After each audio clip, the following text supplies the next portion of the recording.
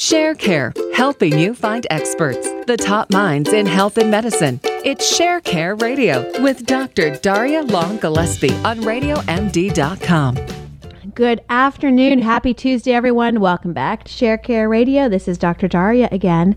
Now, today we are talking about a topic that is so interesting to so many of us because millions and millions of Americans are on a diet today as we speak. I bet that many of you are probably on one. And statistics show that of the people trying to lose weight, every year they try 4 new health plans per year. It can be so hard, especially when you get into these fad diets. And you may not know this if you were to look at me now, but I have to confess that when I was in medical school, I put on that freshman 15 too, just like, we hear of a lot of people doing. And, looking back at it, there was higher stress, spending a lot more time studying than I'd ever had. And the tough aspects of being in medical school led me to eat a lot more, mainly when I was when I was bored and trying to study, eating for reasons besides nourishment.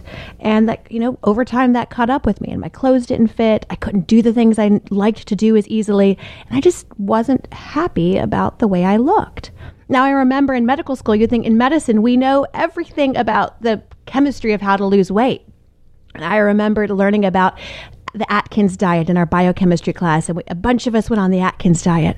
And I remember being miserable. I saw somebody eating an apple, and I literally wanted to attack this person just so I could eat their apple. It was such a fad diet for me. And then I tried something else, and everything, you could be certain if it was a fad diet, it didn't work. Maybe it worked for a few days, maybe for a week, but no longer than that. And that's what we're going to talk about. For me, in the end, I ended up having a surgery for another issue and really refocused on my health and what I was putting in my body for the long term, not just for the next 6 weeks or the 4 weeks or 6 days, depending on the fad diet.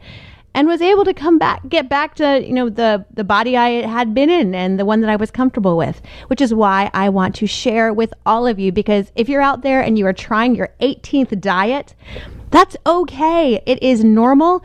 And there is something that you're going to do today and you can learn today to change that and redirect that. So we're not doing this on our own. We have with us expert celebrity trainer Jay Cardiello. Now, if you've watched TV, you've probably seen him on any number of things, including recently ABC's My Diet is Better Than Yours. He's also co-founder of the behavioral intervention weight loss program Off the Scale, and he's author of CardioCore 4x4, and he's also trained a few celebrities that you may have heard of, such as 50 Cent, Kevin Love, Ryan Seacrest, Jennifer Lopez, amongst them. So welcome, Jay. So glad to have you. Dr. Daria, thank you so much for having me. It's a pleasure to be on the air with you. I love your philosophy, things that you talk about. And it's important that when you were on ABC, My Diet is Better Than Yours. Your diet was the no diet plan, wasn't it? That is correct. And that people are like, wait, you're on a weight loss show, a diet weight loss show, and you don't believe in diet. Mm-hmm. Yeah, so it was fun right from the get-go. I love it. It throws off the whole thinking of it. So exactly on that point, let's just talk really quickly. Why do these fad diets not work? I look at it like this. If you look at the word diet, right in the root of the word, you have the word die. You're starving. Mm-hmm. People go and it feels like you're dying at times. You'd rather die. Like yes. And that's not what it's about. People have to realize that it's not about deprivation. Healthy living and sustainable outcomes come from addition. It's like getting more sleep, improving the quality of your life with the people you surround yourself with. Mm-hmm. Focus on being hydrated, getting in more fruits and vegetables. And when I even talked about the no diet plan on ABC show, I also talked about behavioral change, what people don't talk about. Because if you really want to disrupt your negative patterns, you have to start implementing positive solutions. And they really do create sustainable outcomes. They really do. And I love what you're talking about. You're saying behavioral change and addition instead of deprivation. So you're saying that focusing on that behavioral change is just as important as, what you're actually going to be putting in your mouth next and planning that, isn't it? Of course. If you think about it like walking into your kitchen. If you walk into anybody's kitchen, I could just tell right off the bat if they're suffering from obesity or overweight or lean. The big thing is what we keep on the counter. Wait, Yeah, tell me what this kitchen looks like. I want to know. Well, you think about it. I have a son now. I'm a parent, and you're constantly running and going. What happens is that we get so I say mindless eating, and people. That was exactly my problem too. Yeah. Yes. People place cereal boxes or leave things out on the counter, and when you're stressed or frustrated, you're reaching for those things. If you're going to have any sort of food on your countertop, the best thing is, in a sense, to have fruit, vegetables, things you can reach for that are healthy. Simple things like those behavioral changes. And people say, well, how does that affect my behavior? Because we all have triggers. We all have stresses. But sometimes Ben and Jerry show up. Now, if it's accessible, if it's there, we're going to reach for it. So number trigger. I'm sorry? Yeah. No. So you're saying, a key feature is no matter what your trigger is, make sure that when you go to reach for something, you're more likely to reach for something healthier.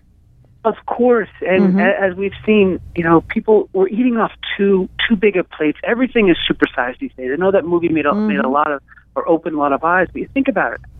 We eat off plates. They're huge these days. It's increased the diameter. Even our shopping carts have increased in this size. So if we can eat off smaller plates, and I always say, give your food a hand. Don't clap when it comes. But, you carbs the size of your palm, proteins no thicker than your palm and no bigger than the size of your palm. If you want to have any fats, about half the size of your thumb. So those are key behavioral strategies that you can implement right off the bat. And one of the biggest ways to create sustainability is, this is seem so eccentric, but switch to your non-dominant hand while you're eating out or with friends or even at home, or use chopsticks. People forget that. It slows you down. And if it slows you down, it gives you more time for those signals from your stomach that you're getting full. Those are age-old strategies, but they're age-old because they still work. Of course. And what happens, one of the biggest things is that I always tell people, eat as if you're sick. You go to see your doctor says, listen, I want you to hydrate, get your rest, fruits and vegetables. I always tell people, we don't change until there is a problem. You should change to avoid a problem. So eat as if you're sick. Get hydration, get the sleep, focus on fruits and vegetables, lean proteins, eat more fish. If you eat as if you're sick, you're going to give your body a better chance of what? Not getting sick. And those are the mindful things we can do. Not just healing, but not getting sick in the first place. Now, I want to go back to one thing you were talking about, that in addition to these really behavioral changes, you started to mention triggers too. And I know one of the things we talk about it in addiction treatment as well, are identifying your triggers. Talk to everybody what you mean by that so they can know their own triggers and address them. Sure. Everybody has a why. There's a reason why we get up in the morning, we're fired up about the day. There's a reason why that people have an addiction when they reach for food, alcohol, drugs. There's that why factor. I always look at it like this.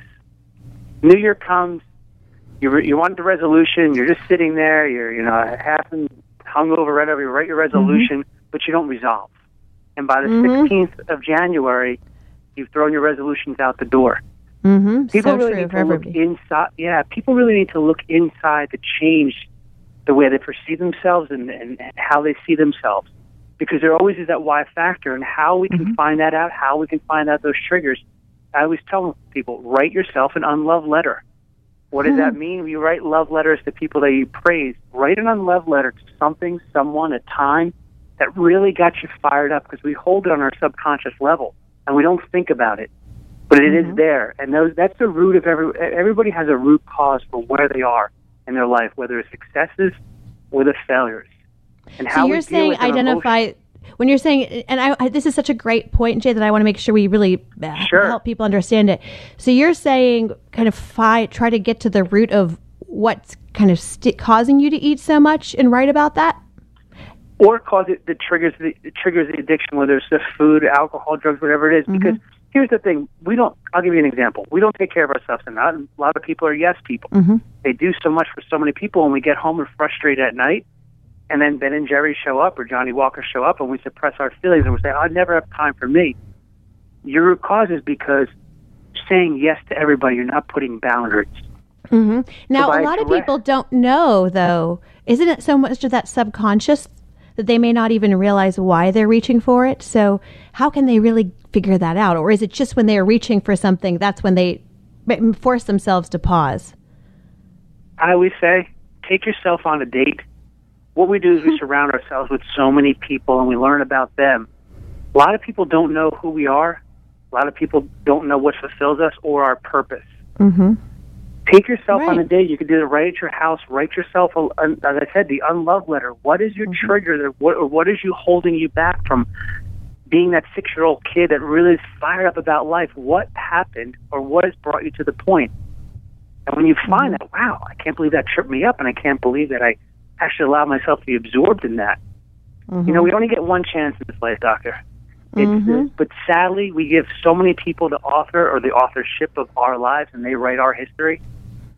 People need to start writing their own life, writing their own biography together. Yeah, it's so true. And having the right tools to do that, which is why we have you here. And again, all of our listeners, we have Jay Cardiello here, a celebrity fitness trainer. And so, Jay, tell us some of the other lessons that, you know, you tell people from when you were on ABC shows, My Diet is Better Than Yours. Let's kind of get into the pieces so that all of our listeners they have you as their trainer for the next few more minutes. So let's talk exercise. What do you want them to do? Somebody who is now, you know, they've been in this cycle of yo-yo dieting, they're going to break out of it thanks to your interview today. What do you want them to do for exercise?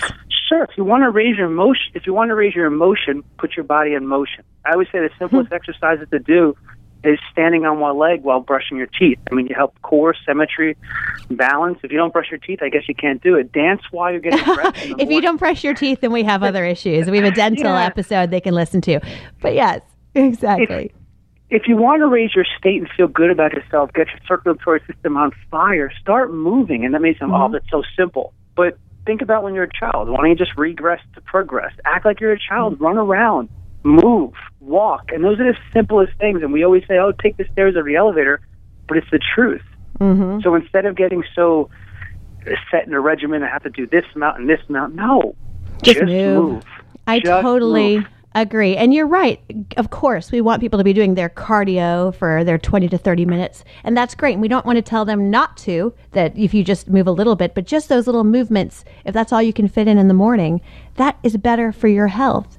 And it has I love how it has kind of a shadow effect, because you go walk up 3 flights of stairs. So you get that cardio burn. But now the fact that you walked up 3 flights of stairs, I mean, science has shown you're more likely to maybe reach for something healthy instead of a donut, just because you think, well, I just did something for myself. So it has this secondary ripple effect, which makes it even more impactful.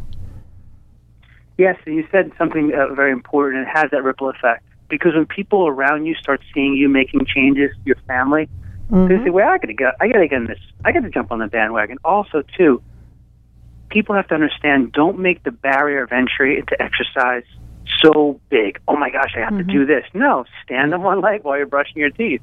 While you're in bed, contract and squeeze your abdominal muscles. Get it fired, because then you're all of a sudden like, wait, I can do this. I want more. Start slow. You were like a baby taking small steps. You didn't get up and run. Think like that. Think regress to progress. Get back to being a child and having fun as opposed to being so stringent. I love that. Regress to progress. And the other thing is, just like you mentioned, don't jump into some rigorous cardio workout that you think you have to do, and without it, you failed. Just move. Just play. What did you like as a kid? If you have kids, play tag with your kids or something. Whatever you enjoy, so that you're not dreading that activity. Exactly. All right. One thing I just want to say also, too, is that all of your clothes shopping happens at the grocery store, and we never think like that. So, you know, the way people look at food should really be like, hey, I'm going to wear this. And people don't realize what goes on in a grocery store. And I talked about this on TV. It's like when you walk into a grocery store, you see the flowers. They're not there to be purchased. They're there to raise your mood. People need to be educated that frozen fruit versus raw or fruit right out can, in a sense, have almost the same nutritional value. So you can save money there. Watch out the food that's at eye level. We call it the bullseye zone. They use colors like red, yellow, and orange to increase your appetite, to get you excited. Just think about all the fast food places. Mm-hmm. Okay, now this is fascinating. I want to dive more into this. Tell us more of these grocery store secrets. I never thought of, but you're right, the flowers, they do boost your mood a little bit. Tell us other tricks about navigating the grocery store. See, that's one thing we have to understand. When we think about healthy lifestyle, when we think about wellness, we always think about sweat and pain. No. You think about what goes on internally in your body. Because what you eat, I always say, it's like termites. It's not going to be this big hurricane and knock you right off your feet. It's a termite to start eating away your body, eating away at your cells, and then all of a sudden, 40 years later, it's like, oh my goodness, I have cancer. Because food either fights or feeds diseases, but it's also what you wear. So that's why I jokingly call the grocery store going clothes shop. And when you walk in and see the flowers, they're there to heighten your mood. Oh, I got to buy more. I feel good about myself. I always say, go in with a list. You have a plan. But just like you have a life plan, you have a goal, you should be going into the grocery store and say, this is what I'm going to purchase. I'm going to allot myself X amount of minutes, because we lackadaisically go throughout the aisles and we find ourselves this and then we find ourselves nibbling on the snacks. No, say I'm going to be in and out in 15 minutes. Look high and low. Avoid the bullseye zone. Know that you can save money, because I'm a parent now. I say, hey, do you want bananas? And 3 days later, we're throwing them away because he didn't eat them. So you can purchase frozen fruits and vegetables. They have just about the same nutritional value. Also, too, be careful of those labels. I mean, get caught up so much in organic. Is it gluten-free? Now, organic has to do with dirt. It has to do with the pesticides. Also, too, with gluten and gluten-free and the whole big billion-dollar industry it's created, we have to understand that gluten-free does not mean it's a healthy product. I saw the other day, it was like gluten-free brownies. People are like, oh, it's a healthy product. No, it's not. So we have to be aware. We have to understand the labeling. We have to understand the colors and how they, cause excitement, and see the parallels between the fast food, yellow, orange, and red, and how they excite you and make you appetite increase, and how they're using them right at eye level when you go shopping. So little key things. Go in there with a list. Allot yourself a certain amount of time. Be aware of what's being placed on the label. If it says whole wheat, it may not be 100% whole wheat. Turn it around and it says enriched. Doesn't mean it's rich with nutrients. It's actually robbing you, because we need them when we're sick. But I always say, prehab your body so you don't have to rehab it. Invest in quality fruits and vegetables early on to avoid or protect your body, protect your cells, which we never think about later on when we're going to the doctor and we say, now what? Yeah, so Jay? Yes? Oh, good. I think something was going on with the line. You couldn't hear me talking for a second. You were making some great points there about the gluten-free and a lot of different things I think are really confusing for people with labels. Gluten-free does not necessarily mean unless you have celiac disease or truly are gluten intolerant. It doesn't mean healthier or lower fat or more likely to help you lose weight at all. No, it doesn't. And that's one thing that's is out there and people are really buying into. And that's scary. I want to finish up really quickly talking about fat in our last 30 seconds. What do you tell people about fats in their diet? Well, there's good fats, as we know, and there's bad fats. Always think about, it's pretty simple. Saturated, clogged. Just think of like you're soaking up a sponge. If you're having things like avocado, which is good fat, people get scared of that. It's okay. It's good, yes. Watch for things that clog up. When you see that saturated fat, know that's a red flag or a warning, like, hey, I really shouldn't be putting my body. Trans fats. So we have to tell people trans fats, if it is partially hydrogenated on there, avoid it. Of course. And a couple things also, too, we have to be careful of. 10 seconds. Sure. One last thing. Read the label, turn it around, become aware, and if it says one thing, it may not be the truth. And watch out for that bullseye zone when you're in the grocery store. Thank you, Jay. Again, this is Jay Cardiello, celebrity trainer. Follow him at Jay Cardiello or his website, jaycardio.com, where you can order his book and read his blog. Of course, tweet us if you have any questions. I'm at Dr. Daria and at ShareCare Inc. Thanks for listening to ShareCare Radio on Radio MD, and stay well.